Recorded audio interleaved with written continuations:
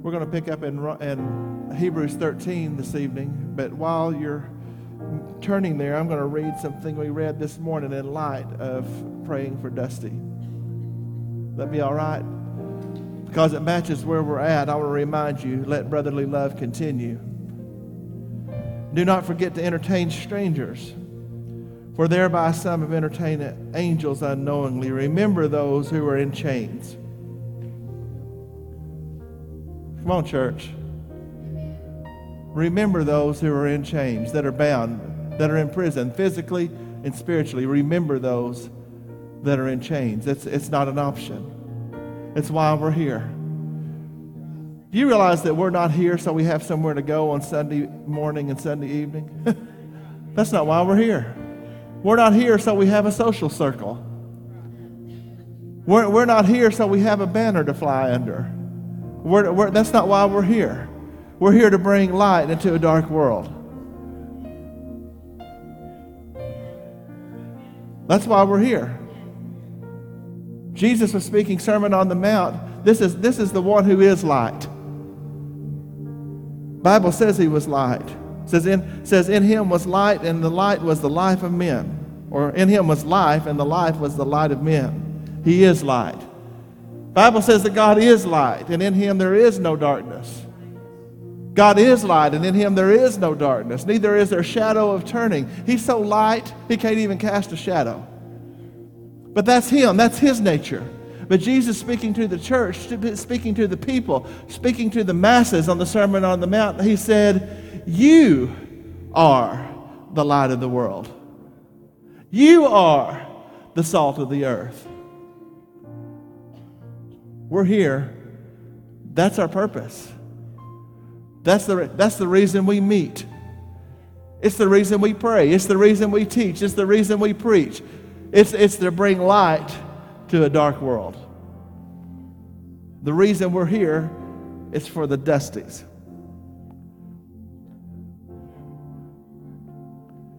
You were there too. You may not have been binge drinking with your life falling apart on you, but your life was falling apart. Your situation may be different, but you were there too. Because there's none righteous, no, not one, the Bible says. And it says that we've all, when you follow Jesus, that we've been brought out of the kingdom of darkness into his marvelous light. That's why we're here. That's the purpose. If someone in this room is looking for the purpose of life, I just gave it to you. The purpose of life is to follow God, is to follow Jesus, because he's the one who bridged the gap between God and man. Yes, there's no other way. It shouldn't be one amen in an evangelical Pentecostal church. He's the one who bridged the gap. He's the one that made the way. And there is no other way. I guess I'm going to have to say it again. There is no other way. He's not a way, he's the way. The world needs to hear it again from you. He's not a way, he's the way. The way. I don't care what Oprah said. I don't care what Dr. Phil said. I don't care what they said on the evening news. He's not a way, he's the way. No one comes to the Father but through him. That's actually what the entirety of the book of Hebrews was. That's actually what it's written for and about. We're going to pick up in Hebrews tonight, but as we are, I told you this morning, because I'm always saying, who's talking? Who are they talking to? Why are they talking to them? What about when and how and what's the situation? What's the context? Well, the fact of the matter is we don't know who wrote the book of Hebrews.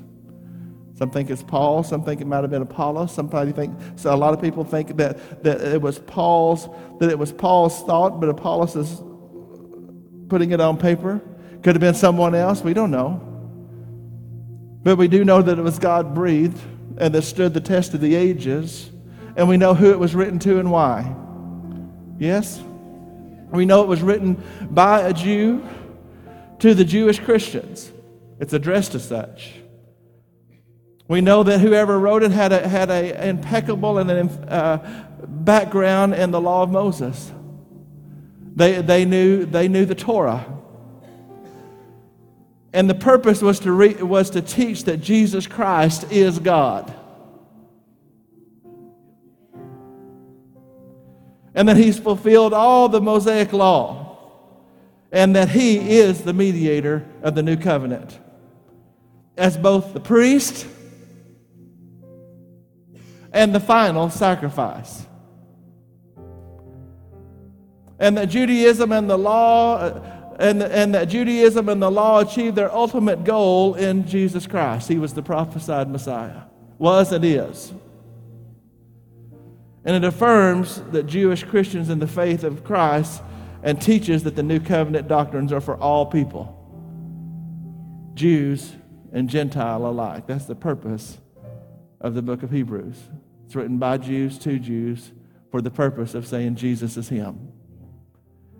Said that we now have a better covenant based on better promises. The entirety of the book starts out beginning to tell you that Jesus is better than Moses, that he's better than the law, that he's better than the angels, that he's better than the sacrifice, that he's better than the temple. If you could sum up the entirety of the book of Hebrews in just a phrase, it would be that Jesus is better. Jesus is better. Jesus is better. Everything is fulfilled in him, through him, and by him. Jesus is better. I'm thankful that I have a better covenant based on better promises because of the sacrifice made by the King of Kings and the Lord of Lords. This morning we were sharing with you that he will never leave you nor forsake you. No matter what comes your way, you're going to make it when your faith is in him. Why? Because he's never going to leave you. He's never going to forsake you. He said in Deuteronomy, it was a transfer of all the only leader they'd ever known in Moses to transferring as Moses was about to leave to Joshua to lead them in. And then in the writer of Hebrews began to use the same scriptures to say that when the world is in turmoil around you, and when things begin to fall apart, whenever things don't look like anything you've ever seen, not to put your faith in the things you have, but to put your faith in the one who came. Why? Because he said, don't put your faith in money. He said, but then he said, but he'll never leave you nor forsake you. Now think about something about the context of what he said. This was written around 70 AD. In 70 AD, we know that's when the Romans came to Jerusalem and plundered the city and destroyed the temple, destroyed the city, scattered the Jewish nations, destroyed the sacrificial system. Now think about everything you ever known. Think about it. Everything you ever known. Now this Messiah has came. Now he has fulfilled the law. Now he has fulfilled the sacrifice. He's beginning to teach something you've never heard before. You've seen it happen before your very eyes. Now you've got Paul, who is evangelizing the known world at the time. You've got the apostles that are moving throughout everywhere to spread this good news. That gospel is good news. And at the same time, there's a conflict within your world between the people under the old system that do not want to give up what they had, that they want to say, oh, that's all good and fine, but you've got to still keep the law. All of that's all good and well, but you still need to be circumcised. That's all good and fine, but you need to still worship at the temple. That's all good and fine, but we got to keep the feast. That's all. Jesus is all good and fine. You can believe him, but we've still got to have the great day of atonement. All that's good and fine, and the writer of Hebrews has come to say that all that's dead and gone. Fulfilled in him. Around 70 AD, everything they ever known, their means to worship under the old system is now destroyed. It is now gone. Think about it. The priesthood is scattered. The temple is gone. There's no more animals being killed outside of the gates of the city. There's no more once a year Holy of Holies. All of that is gone. And what do they have? That's why the writer of Hebrews began to write. Don't forget, love each other. Be good to people. Think about the prisoners. Think about the people. Think about the strangers. Don't put your faith in what you have, because you know why they say don't put your faith in what you have? Because it was gone.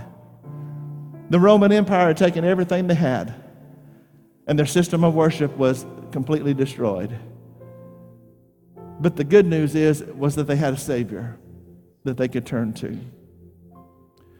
I'll never leave you. I'll never forsake you. Chapter 13, verse 5. Then there's a little turn. There's in light of He'll never leave you or forsake you.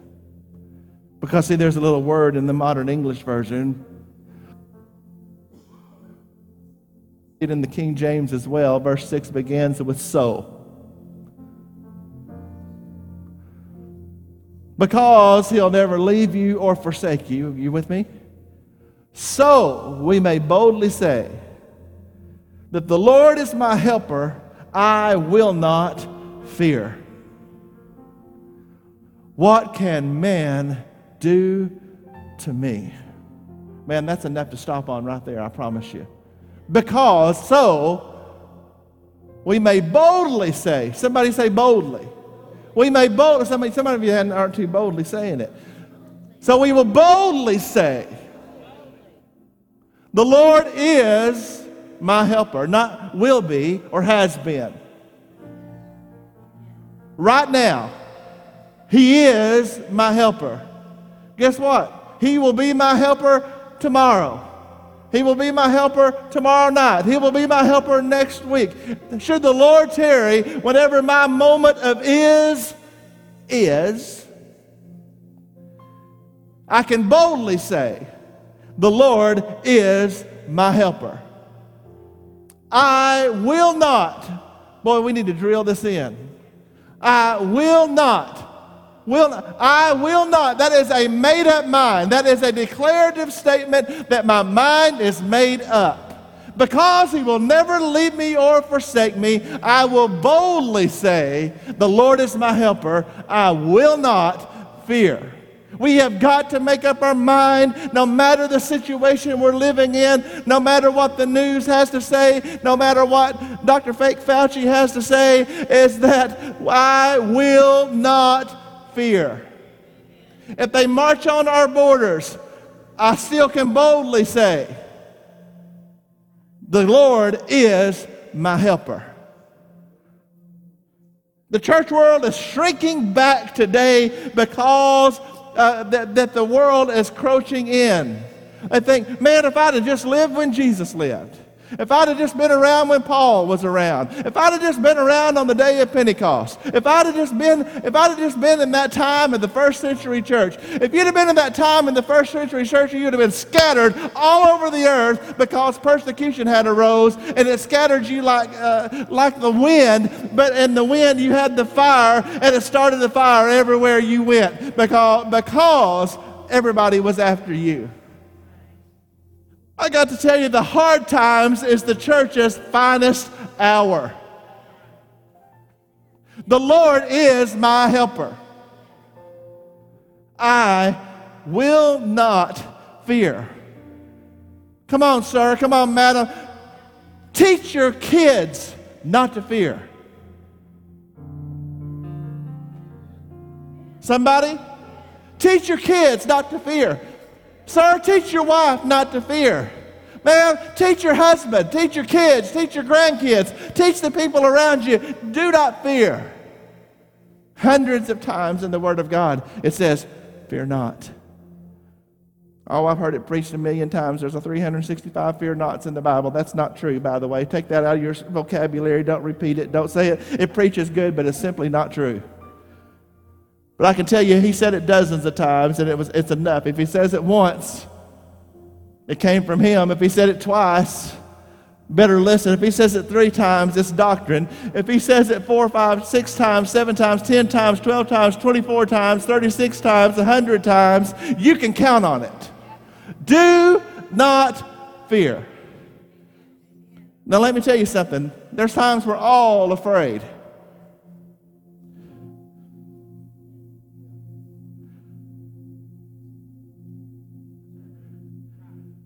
And it's not a contradiction. Paul said to the Corinthian church, he said, when I was with you in fear and much trembling. He said, because I don't really speak well. And I'm talking to the bright people. He said, I come to you with fear and much trembling. He said, but I can't get caught up in all that because I didn't come to bring you enticing words of men's wisdom, but I came to bring a demonstration of the power of the Spirit of God. See, not living in fear doesn't mean that the emotion of fear will never strike your life. It means that you'll believe and you'll stand and you'll follow through anyway.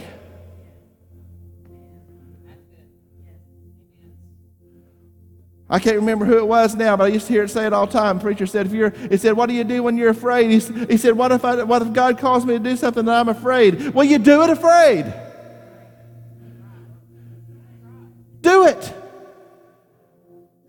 You know why? Because you can count on Him. Because He'll never leave me or forsake you, I can boldly say, the Lord is my helper. I will not fear. What can man do to me? I told you this morning, if you're His and you're walking with Him, you're not walking around tempting God and doing stupid stuff. That's theological terms, walking around doing stupid stuff. That's deep Greek. Stupid stuff. If you're not out tempting God, but you're walking after Him, you don't have anything to be afraid of because you're not leaving here a millisecond before your time. You have an appointed time. I got news for you. We need to boldly declare it again. The Bible says that every man there's appointed a time. That don't mean you can go out and jump off the roof and say, well, I'm in the Lord's hands and I'm going to be just fine. No, that's dumb stuff. That's one of the things that the enemy, that the devil came to Jesus with after he fasted and after he was baptized in the power of the Spirit, that he came and said, take him up to the pinnacle of the temple and said, throw yourself down. If thou be the Son of God, cast yourself down. It says because he tried it. He said because it's written that he's given his angels charge over you, that he will bear you up lest you dash your foot against the stone. And Jesus, see, the devil knows Scripture too. But it was out of context and wrong. Jesus, the living Word, just come back at him again and he said, it is written that you shall not tempt the Lord your God. So listen, you're in His hands and and if you're following Him, you're what can man do to you? What are they going to do?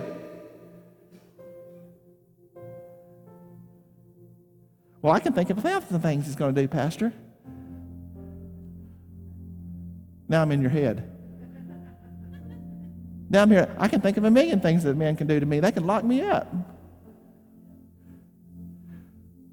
They can come after my family.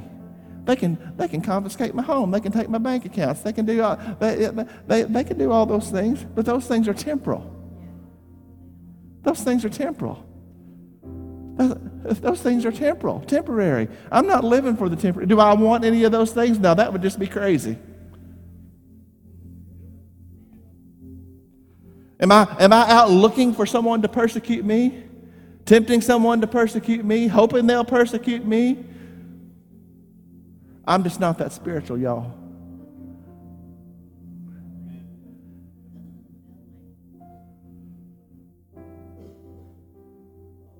That's foolishness. But ultimately, I can boldly say, what the Lord is my helper. I can look back now. I won't take time to testify, but I can look back now and tell you there's been many times that I had no idea how it was going to get worked out, whatever the it is. Have you ever had a situation, an it in your life, that it was consuming your mind, it was keeping you awake at night, it was putting pressure on your family, it was putting pressure on your job, it was putting pressure on your relationships, it was putting pressure on your relationship with God because it was a real circumstance, a real trial. It wasn't fake, it was real. and that you needed a way, and that you had exhausted every resource that you had. Just me. It's amazing how much stuff just happens to me. Just me. It's only happened to me. I can tell you time after time where I was against the wall. And I didn't know how I was going to make it. And you know what happens? God comes through in a way that you think, oh, all right. Sometimes it's just that simple. Like, oh, well, that wasn't that hard after all. He came through. Sometimes you can't explain it. I can tell you right now, I just tell you right now, that when Heather and I went to pastor in eastern Arkansas and in Des Arc, where the Lord wanted us to be for the time, I can tell you right now, I don't know how we survived financially for 2.5 years. I don't know how we did it. You can't write it down. You can't calculate it. You can't put a pen and paper to it because there was just not enough money. Way too much month at the end of the money. But you know what? He did. I still to this day cannot explain how we survived those years, but we were where God wanted us, doing what He would have us to do. I can boldly say tonight, the Lord is my helper. I will not fear. What can man do to me? You say, well, again, man can do a lot. You know who can do more? God can do more. He can walk into my fire and walk with me out. I got to tell you, we all know about. We've heard about Daniel. We know about him. We heard about him in Sunday school back when we used to have it. Thankfully, we have it here. I said that for people watching. Back when we used to have Sunday school, we should have Sunday school. I don't care what you call it. You can call it anything you want to call it, but we need to be teaching young people all the way up the Word of God on a consistent and systematic basis. So you learned in Sunday school that there was a man named Daniel, or book of Daniel, and there was 3 Hebrew boys with Daniel, and this is their Babylonian names. We know them by their Babylonian names of Shadrach, Meshach, and Abednego.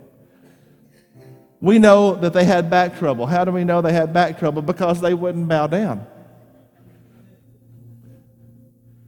And they stuck out like a sore thumb everywhere they went, I promise you. Because it says he said they set up this golden image, this image of Nebuchadnezzar, and it says when you hear the band, when they strike up the band, everybody bow down and worship the image. Well, I'm going to tell you, when you're amongst thousands and everybody hits the deck and worships the image and you're the only 3 out there standing, you believe me, you show up. People, they couldn't bend, they couldn't bow. You learn later they wouldn't burn. But they're drug in before. I'm talking about the Lord. I can boldly say, the Lord is my helper. I will not fear. What can man do to me? So they had an advocate with the king. There's always somebody to run to the leader. Y'all know what I'm talking about? Y'all hear me? There's always one provided to inform the people that need to know about you. Thank you. Snitches get stitches, wind up in ditches. No, that's kind of fleshy and worldly. That's not how it works. Shh, edit that part out. Snitches get stitches. There's always the store brown noser. Now, I believe in doing a good job. I believe that everything we do as unto the Lord. You ought to do your job and do it well. I'm not talking about that. I'm talking about, you know what I'm talking about. Y'all know what I'm talking about. You've worked with them. Maybe you used to be one and you got saved. Paul said to the Corinthian church, such were some of you. But you've been justified, sanctified, washed in the blood of Jesus. Yeah. We had the informer come to the king and says, everybody in the whole kingdom, when they play the music, bows down to your image, except for those stinking 3 Hebrew boys. And they won't bow. He was enraged. He was mad. He was furious. He said, bring them to me. He said, didn't you hear the declaration? Didn't you get the memo? Did you get the email? Did you get the text? Did you get the push notification? Did you get it? Did you hear what the decree that came from me, that when they strike up the band, when you hear the music play, you're going to bow down to my image and you're going to worship it? Now I got a question. It's just a thought. The Bible doesn't say, but I know enough about human nature, and so do you, okay? We're not talking about being unscriptural, extra scriptural, or any other heresy. I got a question. If you were called on the carpet before the king, who had your life in his hands, and he said, you're going to bow, or else, I suspect that there were nerves involved with everybody.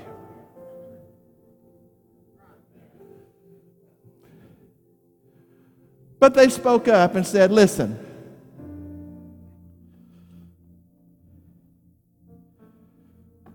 O king,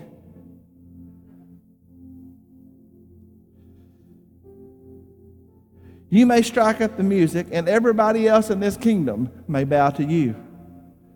But as for us, this is the JRV, but as for me and my friends here, we're not bending. We're not going to bow. He said, because the God that we served is able. He has the power to deliver us out of your hand.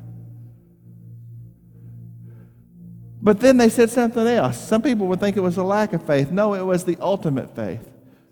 They said, but if not, he was saying, you may throw us in and we may burn up like wheat toast. But we're still not going to bow to you. We can boldly say, the Lord is my helper.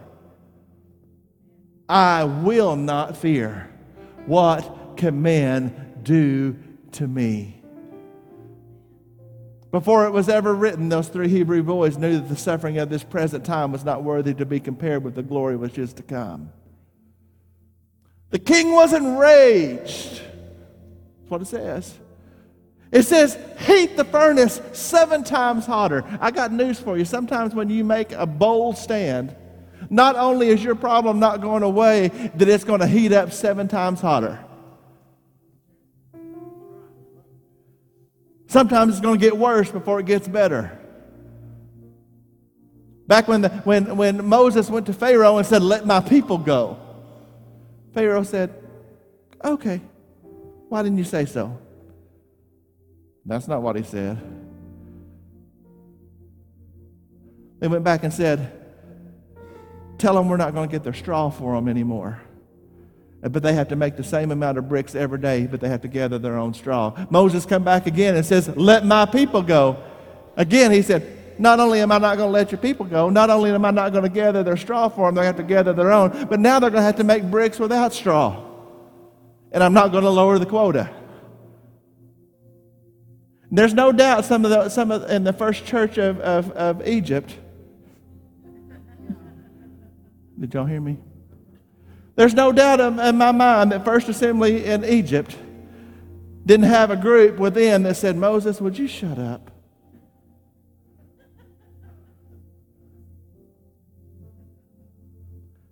Oh, y'all don't know people.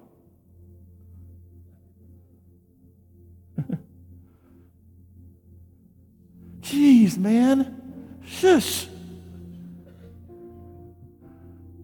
I will boldly say, the Lord is my helper. I will not fear. What can men do to me? Before I go back to Daniel, you know what happened. It kept going on and on and on until finally there was a death angel that passed over, and he made a declaration. He says, apply the blood to the doorpost and to the lintel of your home. He says, kill the lamb, apply the doorpost. He said, tonight be ready. See, it had gotten really bad. He said, but tonight be ready. Have your clothes on. Have your shoes on. Have your belt on. Have everything you got ready to go, because tonight I'm going to deliver you out of Pharaoh's hand. I'm going to bring you out of Egypt with my strong right hand. And that we know that the Bible says that not one hoof. Somebody say not one hoof. They had been 400 years as slaves. It says that they left with the gold and the treasure of Egypt. I got news for you. Slaves don't have gold and treasure. Slaves are slaves. They're ruled upon and put upon. They working for the people that's got it all. When God moved, they said, not only are we going to let you go, get out and take all that we have with you. Just get out. Just get out. It says not one hoof was left behind. And it says not one among them was feeble or sick. Not one. The Lord is my helper. I can boldly say, I will not fear. Heat up the fire 7 times hotter. It says it was so hot that the soldiers that were restraining the Hebrew boys were, when they opened the furnace, that killed them. Just the blast of heat killed them on the spot. And they threw them in. You hear me? I'm talking about because they stood up and said, no, the problem didn't go away. In fact, it made the one causing the problem a whole lot madder than he was before. They threw him in. Oh, Nebi come by, and he looked in, and he went,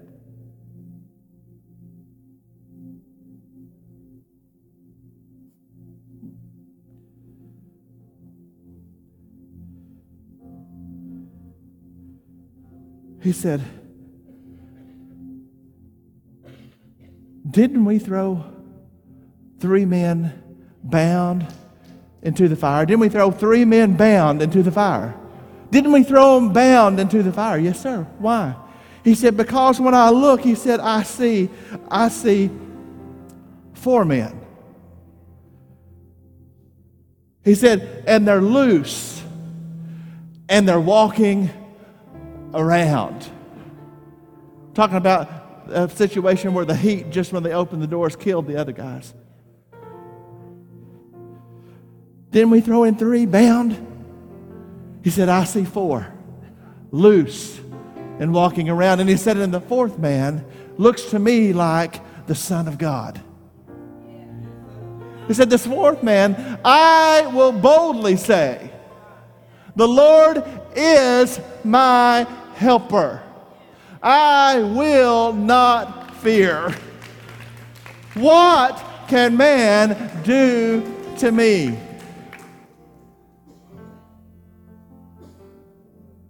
Take note of something, because I told you earlier, sometimes you came through it and God worked it out and you still don't even know how he done it. I don't see anything in the Word of God anywhere, no indication whatsoever that anybody other than King Nebuchadnezzar saw the 4th man. Shadrach, Meshach, and Abednego didn't come out talking about who was that in the fire with us. I don't see anything in the entirety of the Scripture that said that anybody other than the one who had thrown them in saw the 4th man. Sometimes you're not going to see how it happened. Sometimes you're not going to be able to figure it out. Sometimes even after it's over, you're not going to be able to give a testimony of how he done it. All you know is that he did. I don't know how we made it, but we made it. It says that he brought them out, and it says that they come out of the furnace. Let me tell you something, they had been through hell and back. It wasn't a good day. But it said when they come out, it said that not a hair on their head was singed. How many of you ever been lighting something and it flares a little bit and goes poof, poof, poof. You ever heard that sound? That's usually about the time you check your eyebrows to see if you got any left. Anybody ever done that? Look down, and in my case, you got these hairy arms. You look down and your hands are bald. Anybody ever done that? And I'm going to tell you, when I've done that, you go,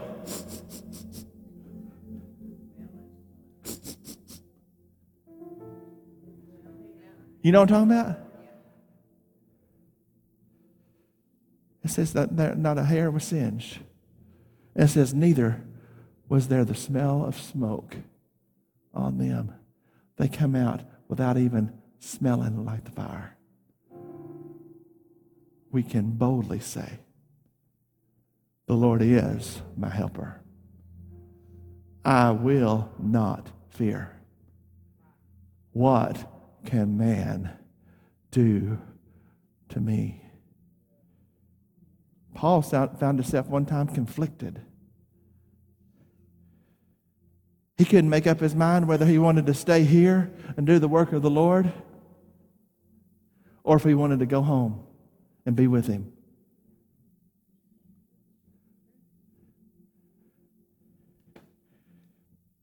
He said, I know one is exceedingly better. By this time he had been stoned and left for dead outside the city. He had been beaten with rods. He had been shipwrecked. He had been in the deep twice. He had been snake bit. He had been in stocks and bonds in the lower prison. He says, whether to stay here or to go home, I'm conflicted. I don't know which is better. But here's what I want to say. What can men do to me? Why do I not fear? He said, but this is what I do know. He said, to live is Christ. To die is gain. Nate, you know what he was saying? He was saying, either way, I win.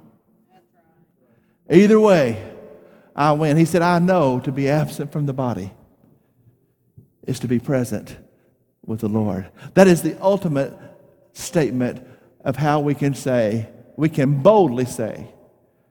It's one thing to say something. How many ever had kids and how they said it mattered to you?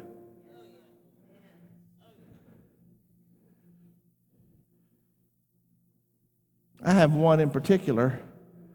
He's not here tonight. This is not Mace. That when he was growing up, I'd say, boy, you better stop it. And he would say, sorry.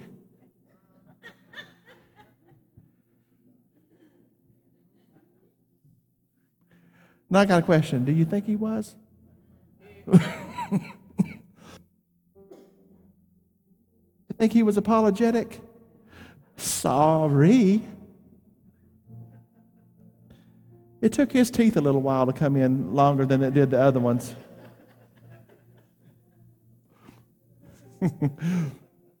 Sorry. I can still see it. Still makes this vein in my neck pop up a little even when I talk about it. Sorry. I'm talking about it matters how you say it. We may boldly say, the Lord is my helper. I will not fear. What can men do to me? Verse 6. You know, I intended to preach 6 through 18 tonight.